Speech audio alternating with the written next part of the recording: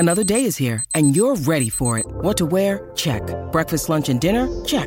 Planning for what's next and how to save for it? That's where Bank of America can help. For your financial to-dos, Bank of America has experts ready to help get you closer to your goals. Get started at one of our local financial centers or 24/7 in our mobile banking app. Find a location near you at bankofamerica.com/talktous. What would you like the power to do? Mobile banking requires downloading the app and is only available for select devices. Message and data rates may apply. Bank of America N.A., member FDIC. Hi, I'm your inner dream monologue, and you're fast asleep, so I'll be quick. Great job using the Colgate Optic White Overnight Teeth Whitening Pen before bed. When used as directed, it gives you a visibly whiter smile in just 7 days. So while I fly and talk to animals, you're removing teeth stains with ease. Sweet dreams. And when you wake up, keep on living life to the brightest. Colgate Optic White. Find it at all major retailers. The Bert Show. Things are great in the relationship, so good, right? But you found out that he cheated a while ago, and you just can't move past it, right? That is the email that we got, and we're going to bring a professional in with us here in just a couple of seconds. Jessica Hutchinson from the Honest Women podcast will answer this one because it's way above our pay grade. Hey, Bert Show. I was hoping I could get some advice on this one since I don't really have close friends to ask, and some different perspectives would be helpful. My fiance and I have been together for about 2.5 years and engaged for 2 months. I recently found out that last year he had an affair with a girl from the gym. To say I was devastated is an understatement, especially since we're engaged, living together, have 2 dogs, and planning a wedding. His mistress found me on Facebook and said she wanted to share everything once she found out we were engaged, so I wouldn't make a mistake with this huge commitment. Apparently, it lasted a couple of months, including I love you texts and them sleeping together at least twice that I know of, and once at our house. Uh-oh. He claims he was just confused and put all of it behind him when he proposed. He has been trying really hard to show he has changed and wants to go to therapy together. I just feel so angry, betrayed, and uncomfortable in my own home and lost. I love him. I love his family. And we had really started creating a nice life together. This whole thing caught me completely off guard. So would you try to work things out, or would you leave and start over? My main concern with this being almost 32 and wanting to have kids ASAP. How could I ever trust him again? Any advice would be so appreciated. I'm so pissed. I'd be so pissed. The infidelity is one thing, but then doing it in our house, our bed, our couch, our kitchen counter, our bathroom, our deck. It wasn't me. And it would also hit different too if he had come clean, but it was the mistress who hit her up on Facebook and outed him. So he didn't even it wasn't that he was so guilt-ridden or riddled with guilt that he had to come clean. No, he got busted. Otherwise, this probably never would have come to light. So how do you get over something like that? Jessica Hutchinson from the Honest Women podcast. She hosts that with Andrea Berkeley. Legally, I got to tell you, that's on the Pioneer Network, and that's my network. She's got answers because I would just leave immediately. In my house even. So, Jessica, how do you get over something like that? If it happened in the past, things seem to be fine now, but how do you get over it? Okay, first, I was really excited about this question because this is right in tune with all the work I do, the couples work I do. So let me start by saying that what used to create shame was divorce. Divorce is no longer a shameful thing. Now it's staying with your partner when they step outside the relationship. That is the new shame in relationships. So let me also go back and say that in my experience, which I work with couples and infidelity all the time, I have rarely, and by rarely, I mean one time, seen a person who is just has affair after affair, right? This whole idea, once a cheater, always a cheater, I am just going to go ahead and say is completely false in my professional work. It is usually somebody who never, ever thought they would step outside of the relationship and then slowly crossed a line they never thought they would cross.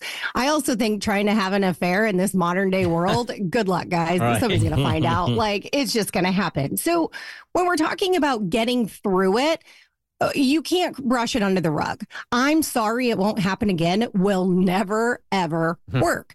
So I'll go ahead and plug emotionally focused couples therapy, which I'm trained in. Hands down, one of the best ways to work through infidelity. For this listener especially, affairs tell us we're not worthy, right? It challenges our sense of self-worth.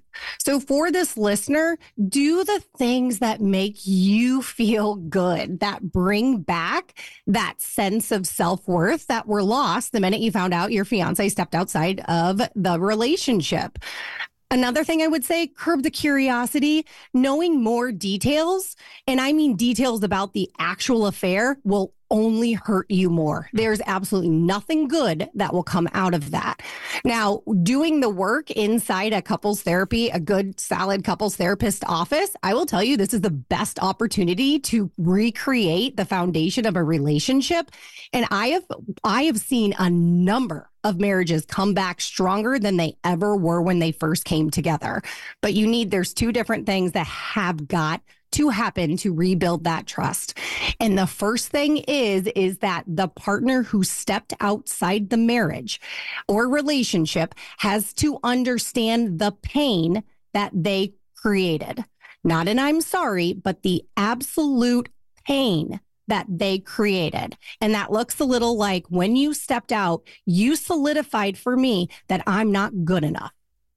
You have to understand that. And then on the opposite side, the person who got cheated on needs a better understanding of why it happened. And I will tell you guys, it is rarely because something was wrong with a relationship or something was wrong with a partner. I have yet to see that in my couple's experience. It's usually something within the person that they are struggling with that creates this need to step outside the relationship. It's so hard to not take something like that so personal, though. It's impossible. Yeah. It is impossible. And that's why I'm sorry doesn't work, because it's not about the affair. It's about what the affair told that person, right? This is all self-worth. And so you can't trust anybody ever again when you think you're not good enough Jessica, for that person. You said so many great things here. Yeah. One of the things that I highlighted here, and we've heard from time to time, and I think we even saw this in like a Grey's Anatomy episode also. When somebody gets cheated on, they want to know every single detail of it so they could somehow, some way get over it. You're saying that is absolutely not healthy. No, not healthy at all and not helpful. Not at all. I mean, you're recreating. It's kind of like if you think about the bad things that go on in the world, every detail of the bad things that go on in the world, does it make it better or does it make it that much worse? Truth. I feel like the hardest part in this for me would be to find security and the person wouldn't do it again, especially when you didn't find out from them admitting it. You had to find out another way. Like that would be the part that a bridge that I couldn't cross. And Mo, you are exactly right, which is why to rebuild the trust, the partner has to understand that pain. And I've seen it play out in my office time and time again. They have to understand that pain. And so then it becomes not about I will never step outside the relationship. It becomes about I will never cause that kind of pain to you ever again. Oh, that's major right there. Yeah, Wait, say that again, because we need to circle that and italicize it and bold it. Say that again. It is not about I will never step outside the marriage or the relationship again. It is about I will never cause that kind of pain to you ever again. Oh, that's good. All right, this is listener Jessica telling therapist Jessica that she's 100% right. Hey, Jessica, good morning. Good morning, guys. How you doing? Good, thank you. Well, I had that. It happened to me. It's been a year, like a year and a half already. And I did pull out Christina Yang on him. If anybody knows what that means. I wanted to know every single detail, and I corroborated that with her. So I was just like putting salt on my wound. I have no idea what I did that. I should not have done that at all, because even though we're still going through therapy, going through it, I'm still not sure what am I going to do. And like every other day, it's in my head every other day. And like, I can actually physically see them. And every single day they'll say,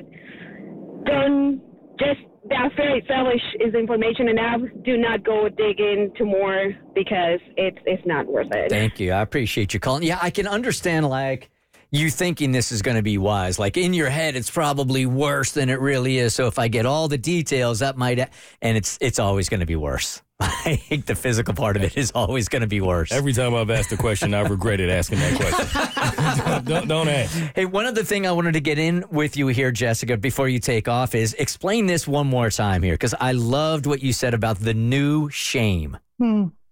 Yeah, what I said is what used to create shame for us as humans was divorce. Now that's old. What's new is staying with your partner after they step outside of the relationship. That is the new shame. And you see it in this listener's email. I don't have anybody to talk to. And I see that inside my office. I can't tell my friends and family what happened because what will they say? Once a cheater, always a cheater. Get the heck out of there. And they shame you for staying and working on the relationship. That is new. That's this new age thing.